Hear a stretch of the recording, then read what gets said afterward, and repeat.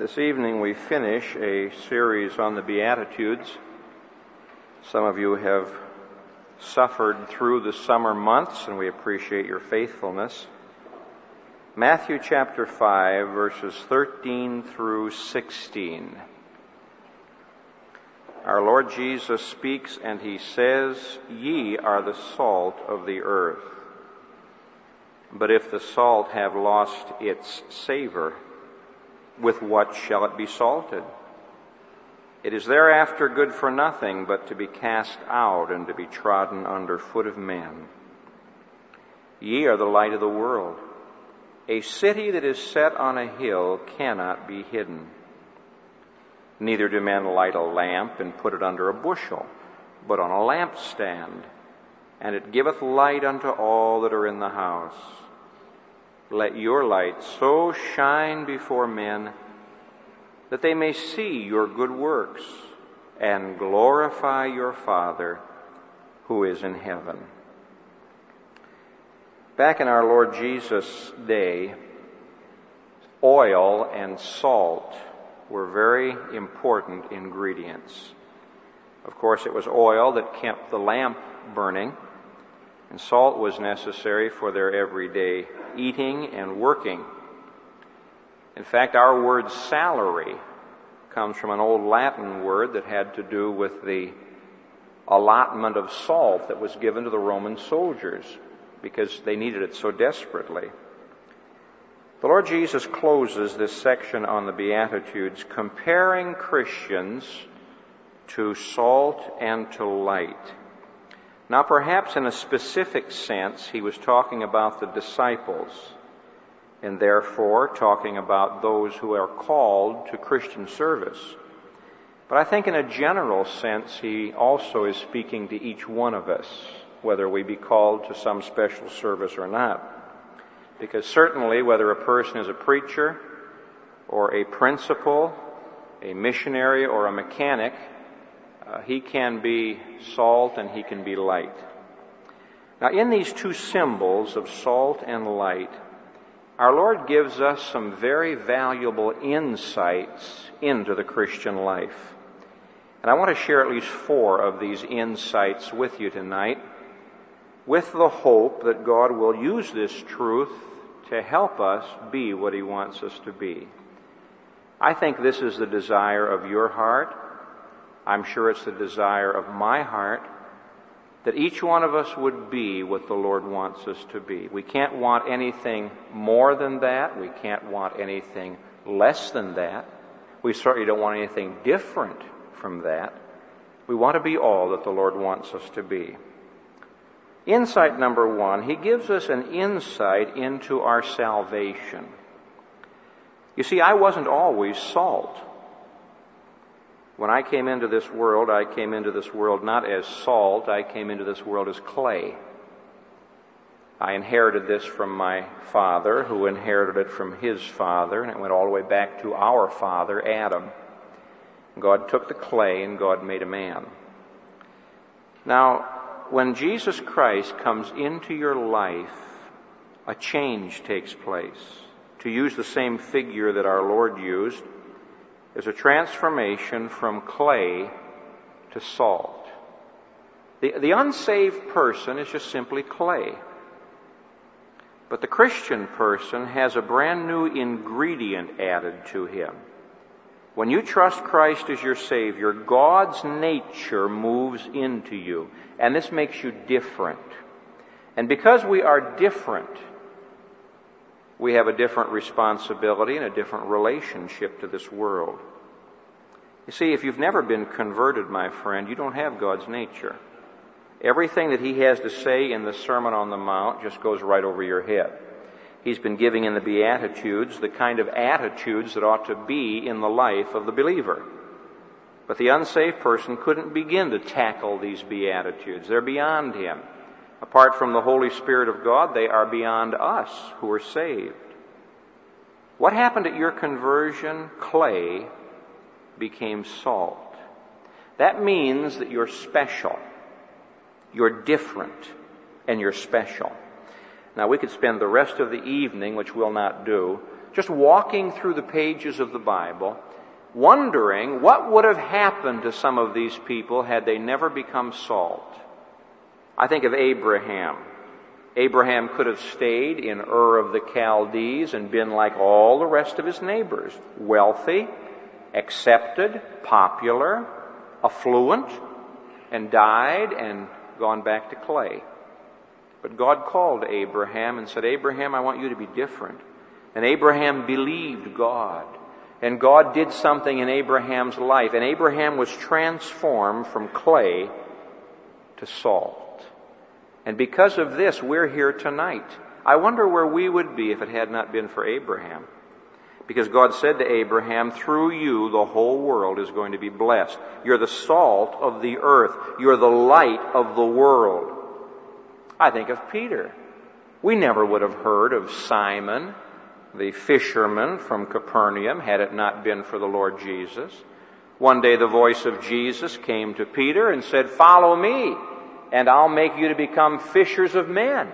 And something happened to Simon, and clay turned into salt. And as a consequence, he didn't spend the rest of his days catching fish, selling fish. He spent the rest of his days doing miracles in the name of the Lord Jesus. Clay had turned to salt. This has happened in modern times. It's a marvelous thing to meet people who have been saved and to say to them, when did your clay turn into salt? When did God do that miracle in your life? And you hear the story of the miracle of conversion. And so the Lord gives us an insight into our conversion. He says, once you were clay, now you're salt. Once you were darkness, now you're light. In fact, the Apostle Paul says this over in Ephesians chapter 5. Some people misread this verse, Ephesians chapter 5 and verse 8. Paul says this, for ye were once darkness. Now, he doesn't say you were in the dark. He doesn't say you were walking in the dark. He said that those of us who did not know Christ as our Savior, before we were saved, you were once darkness, but now are ye light in the Lord. Walk as the children of light. A miracle takes place at conversion when you trust Jesus Christ. Clay becomes salt, and darkness becomes light. Now, this is an amazing thing. You see, no one has to explain the meaning of darkness. I suppose the darkest place I have ever been in is Mammoth Cave.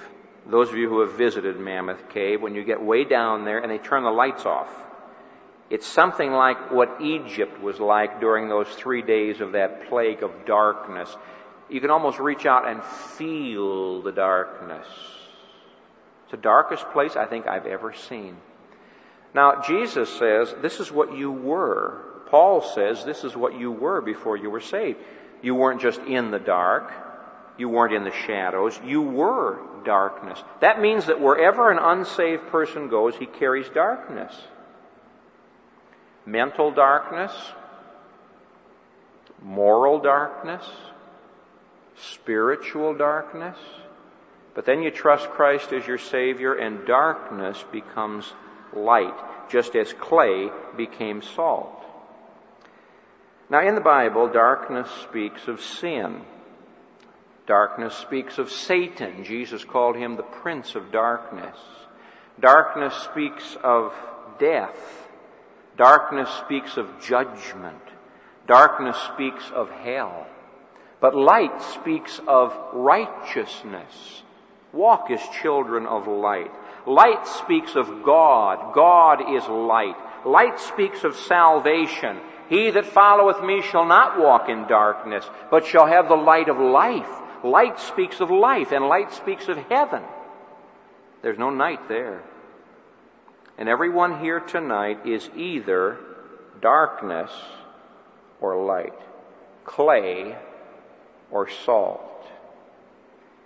Now, the Lord has performed this miracle because He has a job for us to do.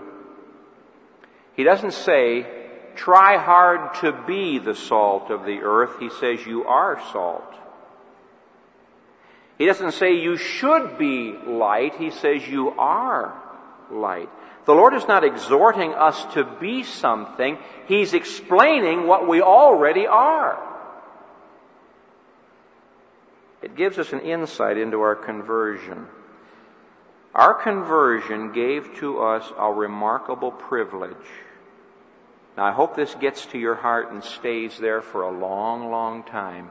In John chapter 9 and verse 5, Jesus says this, "As long as I am in the world, I am the light of the world." But He's not in the world. He left the world. That means that from now on, you and I are the light of the world. In other words, you and I, because of our conversion, are taking the place of Jesus Christ in this world. Now, if that doesn't give dignity to your Christian life, nothing will. If that doesn't lay a sense of responsibility and privilege upon us, nothing will. We're taking the place of the Savior. He said to His disciples, "As the Father hath sent me, so send I you. Now, Father, I am no longer in the world, but these are in the world. I pray not that you should take them out of the world, but that you should keep them from the evil one." And so I don't come to you tonight and say, "My friend, be salt, you are salt. Be light, you are light." Our conversion took care of that. There's a second insight that our Lord wants us to see, and it's this. He gives us an insight into the world in which we're living. These two symbols tell me what the world is like. Now, I must be careful as I use this word world, because in the Bible it has three different meanings. There is the world of nature. Now, nowhere in the Bible are we taught that the world of nature is bad. We are taught that the world of nature is in the throes of sin. In Romans chapter 8, Paul says all of creation is travailing in pain like a woman about to give birth to a child. There's the travail of sin in nature, but nature's beautiful, even in the city. I don't have to travel 500 miles to the country. I can see the beauty of God in the city. I hope you can too. But I'm not talking about the world of nature, nor am I talking about the world of humanity. When the Bible talks about the world in many verses, it means that system of things, that organization of mankind, philosophies, ambitions, programs, things that are going on that are anti-Christ. I suppose the simplest definition of the world is, quote, society opposed to God, unquote. That's a good definition. We use the word world in this same sense. We talk about the world of sports, the world of finance. We mean a whole system of things. And Jesus is saying here is what the world is like. If I am salt and the world needs me, then the world is decaying. If I am light and the world needs me, then the world is in darkness. Here are the two great characteristics of the system of this world: decay and darkness. Now, my friend, if you rebel at this, if down inside you say, "Well, I don't think it's quite that bad," you'd better be careful. One of the first steps toward getting out of the will of God is refusing to accept the truth of the Word of God. That's why many people aren't saved. Many people won't believe what the Bible says about them is true. What do you mean that a nice religious person like me, I'm lost? I can't believe it. You see, I couldn't be saved until I believed what the Bible said about me was true. And I can't be any influence in this world until I believe what the Bible says about this world is true. Jesus compares this world to a decaying corpse. He does this over in Luke chapter 17. Now, Luke was a doctor, and he knew something about corpses. Over in Luke chapter 17, our Lord is warning His disciples about His return. He's talking about the coming of the Lord Jesus Christ. Verse 22, he starts his little message. And he says in verse 26, it's going to be like the days of Noah. In verse 28, it's going to be like the days of Lot. The days of Noah were days of unconcern. People were eating and drinking and getting married and doing all that. They weren't worried about judgment coming, but it came. Just like today, people are eating and drinking and busy. They aren't worried about judgment coming. It's going to come. The days of Lot were days of compromise. Lot was a compromiser. He had no business being in Sodom. He'd lost his testimony, couldn't even win his own family. We have this today. These are days of religious compromise, apostasy. The Lord's talking about his coming. And he ends this message in verse 37 by saying, they asked him the question, Lord, where? He's talking about two women grinding in the field and two men in the field. Lord, where? Where is this coming going to be? And he said unto them, wherever the body is, there will the eagles be gathered together. It's quite a picture. Now, when you compare verse 37 to Revelation chapter 19, the coming of the Lord Jesus, and the announcement of that feast, where they called all the fowls of the heaven, and they come and they say, you shall eat the flesh of captains, you shall eat the flesh of kings, you shall eat the flesh of great men. Flesh, 5 times in that Revelation 19 passage. What's our Lord saying? He's saying civilization is decaying. Now, it doesn't take much perception to see that civilization is decaying. Society is decaying. It's decaying politically. We never get involved in politics in this pulpit because our job is to preach the Word of God, but you can't escape some things that are in the Bible. When God showed the great panorama of history to Daniel, one thing he said to Daniel was, Daniel, it's all going to decay. It's going to get cheaper and cheaper. You have a head of gold in Daniel chapter 2, and then you have silver, and then you have brass, and then you have iron, then you have clay. He's saying as human history progresses, society is going to get cheaper and cheaper and weaker. You can just walk down the streets of Chicago and come to the conclusion that something's decaying someplace. Things that were considered tremendously wicked 25 years ago are today accepted. Magazines are now publishing lists of where you can find nudist beaches. Pornography is rampant. Civilization's decaying. Now, it's bad enough that these things are here, but the sad thing is many religious people approve of them and endorse them. Some denominations approve of them and endorse them in the name of liberty. And Jesus says, it's all decaying. He's telling me something about my world. Peter said the same thing over in 2 Peter 1:19. Peter says, you better pay attention to the Word of God, because it's the only light that's shining in a dark and squalid world.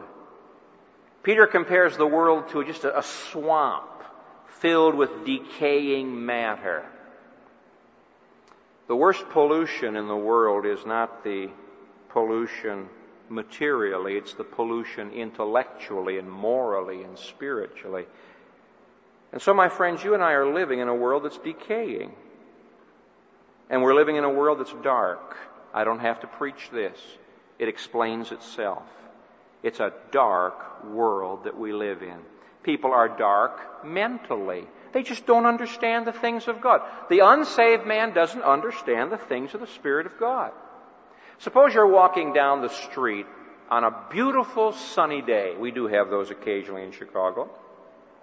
And someone comes up to you and says, Sir, Madam, I want to tell you something. You say, what's that? The sun is shining. You say, I can see that. Oh, I want you to know about it. The sun is shining.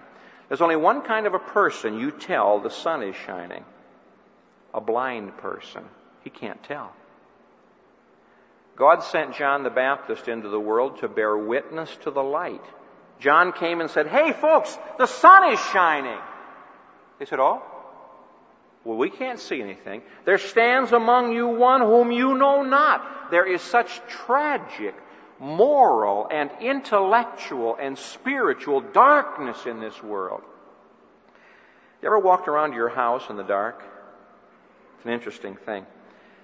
You see, the darkness, if there's just a little bit of light shining, makes everything out of shape. And in the world today, people who don't know Jesus Christ can't see things clearly. There's something there, they can't see what it is. They've exaggerated it. They've misinterpreted it. Paul puts it beautifully in Romans chapter 1, their foolish hearts were darkened. Professing themselves to be wise, they became fools. And then you have that Romans chapter 1, that picture of devolution. Not evolution, devolution. Romans 1 doesn't say man started way down here and worked his way up to the knowledge of the true God. He says man started way up here with the knowledge of the true God. Didn't want to keep that knowledge. So there was ignorance, which led to idolatry, which led to immorality, which led to judgment. And so this comparison tells us something about our world. It's a world that's decaying and a world that's dark and that needs us. There's a third insight. There's an insight into our ministry. What are we as Christians supposed to be doing? Now, the King hasn't come back yet, but He's going to come. Until the Lord Jesus Christ returns, what should we be doing? Should we be out trying to patch things up? What should we be doing? He tells us what we should be doing. We should be salt, and we should be light. Now let's talk about the ministry of salt. The main thing our Lord is talking about here is salt hinders corruption.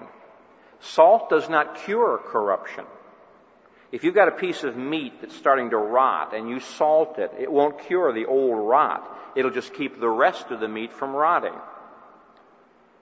And you and I are the salt of the earth. That means our presence in this world should keep things from rotting.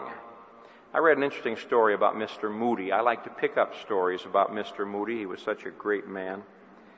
He was in the barber shop, came into a barber shop one day, and there was a man in the barber chair who was all covered and being shaved, and he couldn't tell what was going on. Prior to the advent of this man, there was the general hubbub of the usual kind of worldly talk. All of a sudden it stopped. And after a while the man said to the barber, "What happened?" Well, he said, "That was Mr. Moody who came in." Now, Mr. Moody did not come in and pass out tracts to everybody. He didn't get up on an empty chair and make a speech. He just came in. He just sat down. And the people around him were so impressed with the godliness of this man that the humor changed. The conversation was lifted higher because Mr. Moody was among the salt of the earth. Does that ever happen when we're around? Does anyone say, "Well, you know, this person's a Christian, and I don't agree with him, but I admire him, and will not have anything like that while he's around"? Has anyone ever said to us, "You know, I don't agree with you, I think you're kind of kooky, but you know, I just don't want to do certain things or talk certain ways when you're here"? Salt has the ministry of hindering corruption. Now, once again, we could walk through the Bible and find people who held back judgment because they were there. Abraham prayed for Sodom. If it hadn't been for Abraham, Lot would have been lost. Abraham was the salt of the earth. Daniel's presence in Babylon was salt. Joseph's presence in Egypt was salt. The Apostle Paul's presence on that ship with several hundred other passengers and prisoners, he was salt. Salt hinders the growth of corruption. Now, the world's bad enough the way it is with Christians here. What in the world is it going to be like when we're gone? Over in 2 Thessalonians chapter 2, Paul talks about this. He says there's something that is restraining the arrival of the Antichrist. There is a force in this world restraining the growth of evil. But when that restraint is removed, watch out. As weak as Lot was, as long as he was in Sodom, that city couldn't be destroyed. Salt has another ministry. It seasons. I would hate to think of what music would be like in this world without the Lord Jesus Christ. It would be impossible. As weak as we Christians are, we are seasoning to this world. I would hate to live in a community that didn't have a church. I would hate to live in a neighborhood where I couldn't go to a church. I would certainly hate to live someplace where I couldn't have some Christian friends. I think we take these things for granted. We can turn the radio on and hear good Christian music, contemporary as well as classical.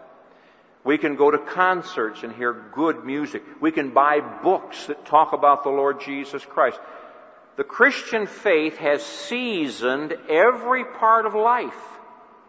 You take the great Christian music out of the repertoires of this world, you wouldn't have much left. Oh, you'd have some great secular music, but it's amazing how many secular musicians have been influenced by Christianity. You take great literature. I dare you to read Moby Dick without knowing your Bible. It's an amazing thing. Here was a man who was so influenced by the Word of God that when he wrote this novel, it gets in there whether he wants it there or not. He did want it there. He was telling a story. Salt seasons. People come to me and say, Pastor, I'm the only Christian in my office. Then do some seasoning. Make other people glad that you're there. Salt has a third ministry. Sometimes it stings. We have the saying, well, now don't pour salt in my wounds. Of course, salt in the wounds could have an antiseptic ministry, but it stings. It's rather interesting. Jesus did not say, you are the honey of the earth. Now, some Christians are. They're all sweetness. Nothing is ever wrong. Nothing should ever be rebuked or criticized. Jesus didn't say that. When Jesus showed up, he was salt. And if there was a wound, that salt would sting in that wound. Why? Because conviction has to come before there can be conversion. Pain has to come before there can be healing. And sometimes you and I have to sting others just a little bit. Salt has another ministry. It penetrates. You drop some salt into the water, it gets dissolved into that water. You shake some salt onto your food, it gets to be a part of that food. It penetrates. But as it penetrates, it does not lose its distinctive taste. This is the biggest problem you and I face. How do we come in contact with the world and yet not be contaminated by the world? You see, too many Christians are salt in the salt shaker. And salt in the salt shaker doesn't do anybody any good. That salt has to get out to where the need is. One ministry we forget about that salt has, I'll just drop this into your heart. You think about it tonight. Salt makes people thirsty. I wonder if anybody gets thirsty for what we have because of us. I wonder if my presence in my neighborhood, my presence at a family reunion, my presence at some sort of a secular function would ever make anybody thirsty. This is our ministry, to penetrate, to hold back corruption, to flavor, to sting, to make people thirsty. Now, we're not only salt, we're light. The difference, of course, is obvious. Salt is a hidden thing. Light everybody can see. Salt has to do with my character. Light has to do with my conduct. Jesus said that the light is good works. Let your light so shine before men that they may see your good works. Oh, but I thought our good works were not supposed to be seen. Well, when Jesus talks about doing religious deeds like giving and praying, he says, don't parade that. Don't get up in prayer meeting and say, I've been fasting for 3 weeks. No, you don't do that. Or I prayed all night. He said, no, don't parade your religious deeds. But when it comes to the good deeds that the Lord does through us to help other people, he says if your motive is right, it glorifies God. You see, we're supposed to let people know why we do good deeds.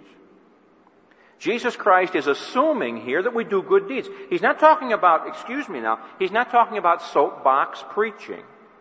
Nothing wrong with that. I've done some of it.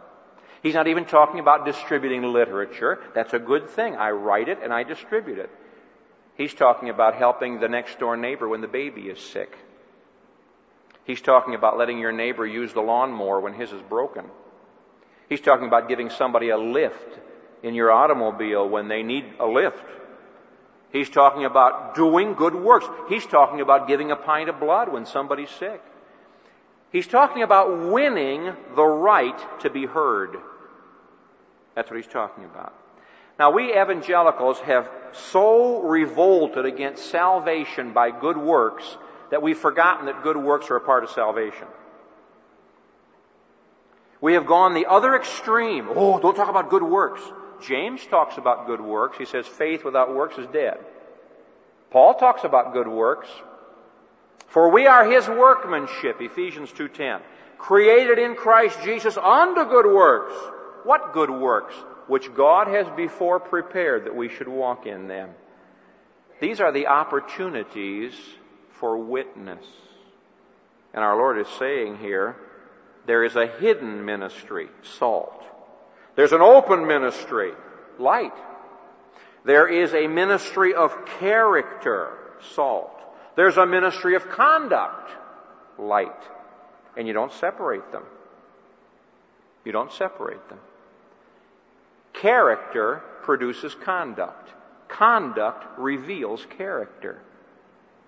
And the Lord Jesus is saying to you and me, okay, your next door neighbor won't come to church with you, but she can't stop you from doing good works. When the winter comes and she can't get out and shovel her snow off the walk, you can do it. Not to show off, but to glorify your Father which is in heaven. When her husband can't mow the lawn, somebody in your family can do it.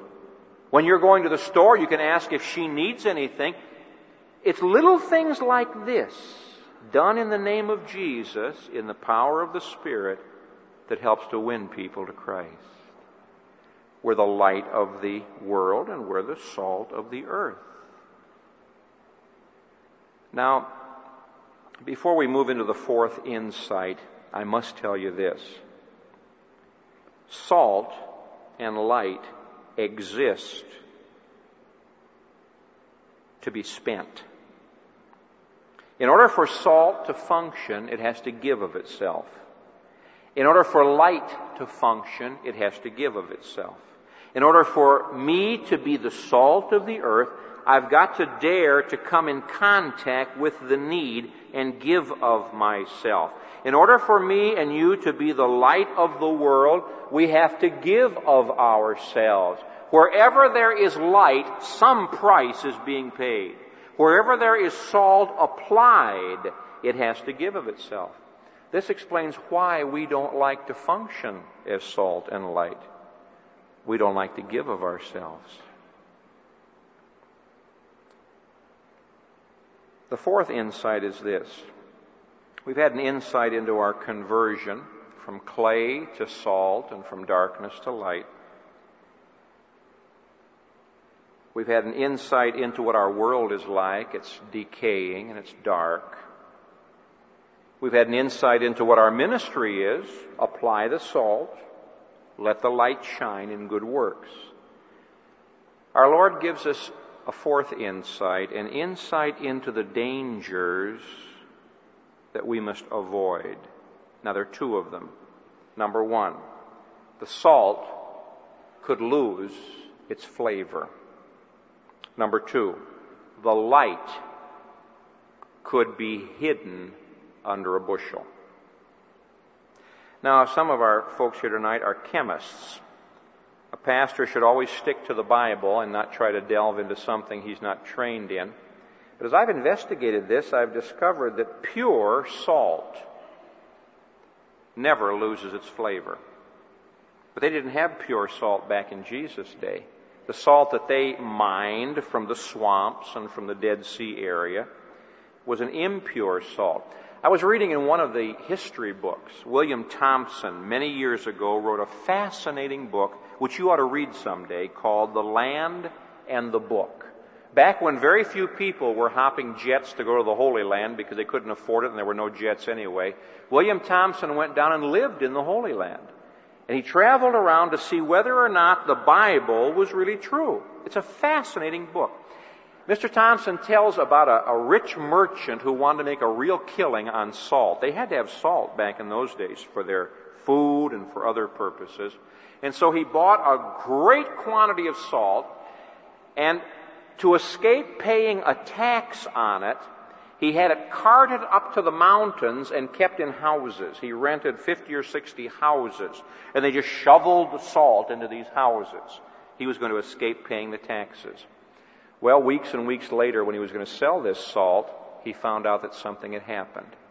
They shoveled the salt onto the soil, just the dirt floor of the houses. And when that impure salt got next to the dirt, it immediately began to lose its saltiness. And Thompson said, I stood there and watched them fulfill the words of Jesus. They wouldn't dare put this salt in their gardens. It would ruin the soil. He said, I literally saw them shoveling that salt out onto the street where it was packed down by the feet of the animals and the men. What makes salt lose its saltiness? It gets contaminated. Now, the application is not difficult. When you and I come in contact with the world, we don't have to be contaminated by the world. It is said of Jesus Christ, quote, He is the friend of publicans and sinners, unquote. That's contact. Hebrews says He was separate from sinners. What does that mean? It meant that whenever Jesus came into contact with sin and sinners, He Himself was not contaminated by it. The friend of sinners, because they need the salt, but separate from sinners. The salt doesn't need them. This means that when you and I are ministering in this world, we need the power of the Holy Spirit to keep us from losing our flavor. It's a tragic thing when a Christian loses his flavor. He's lost his saltiness. It happened to Samson. He lost his flavor.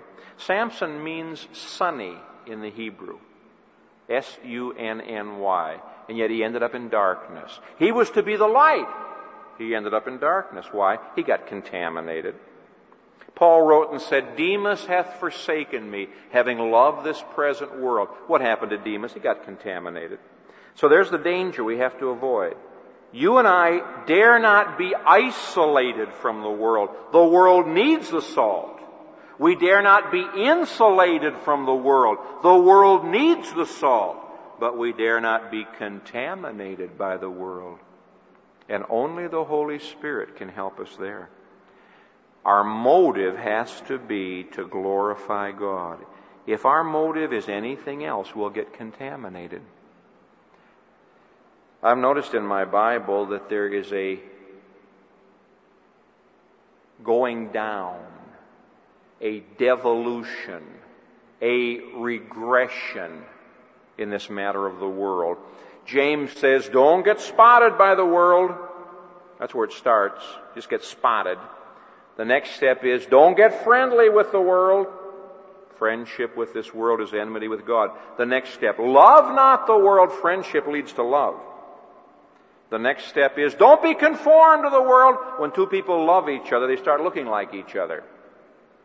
The last step is, don't be condemned with this world. There it is. Spotted, friendly, loving, conformed, condemned.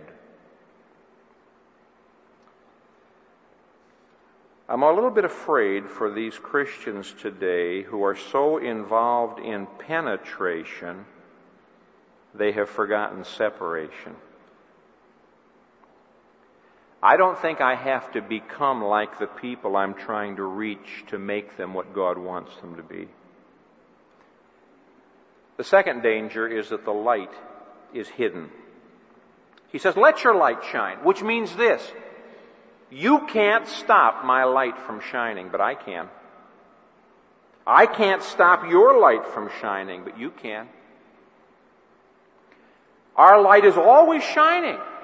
Wherever we are, we should be doing good works. This is the normal result of walking in the Spirit. But he says, if you stop doing good works, it's just like taking that light and putting it under a bushel. Nobody can see it. I think it was Alexander Maclaren or Spurgeon who said, if you put the light under a bushel, one of two things will happen. Either the light will be smothered and put out, or the bushel will burn up. I don't want to take that chance. I don't think we lose our salvation. I think we lose our testimony. The light must not be hidden. We should let the light shine. It's so easy for us to hide the light. It's interesting that these two symbols follow the Beatitudes. And the last of the Beatitudes is persecution. Blessed are ye when men revile you and persecute you and say all manner of evil against you falsely for my sake. Rejoice and be exceeding glad, for so persecuted they the prophets which were before you, and great is your reward in heaven. So here's the world persecuting us. So what do? We're the salt to try to keep them from decaying. We're the light to bring them some truth in the darkness, some life in the death. The trouble with us is when the Christian starts getting persecuted, he pulls back and says, okay, go to hell. We can't do that. Our Lord is saying to us, all right, you're needed out there in that world. You're needed. That office needs you. That neighborhood needs you. You're salt. If you weren't there, that thing would really go to pieces, morally, spiritually. You're light. You're the guide to show them which way to go. Now, apply the salt. Don't get contaminated, but don't be afraid of the contact. When you start contacting wounded, unsaved people with salt, they burn. It stings. They hurt. They might even fight. But then they come back because salt makes them thirsty, and they come back, and they come back, and you have the blessed privilege of influencing them for Jesus Christ. I can't think of a greater way to live. I don't know what people are doing, but the greatest thing in all the world is just to be some of God's salt, some of God's light here in this world, to glorify my Father which is in heaven. Let's pray. For this privilege, Father, we give thanks. Who are we that we should experience the miracle of being turned from clay to salt and from darkness to light? Father, forgive us when we have not applied the salt. Forgive us, Lord, when we have been contaminated and lost our saltiness. Oh God, may we not come to that place where the flavor is so far gone that you can't use us anymore, and we become castaways. Father, if somebody here tonight is playing with the world, I pray convict that one. If someone here, Father, thinks the world is a great place, convict that one. Help us this coming week, gracious Father, by faith in the power of the Spirit, to be the salt and to be the light. For Jesus' sake, amen.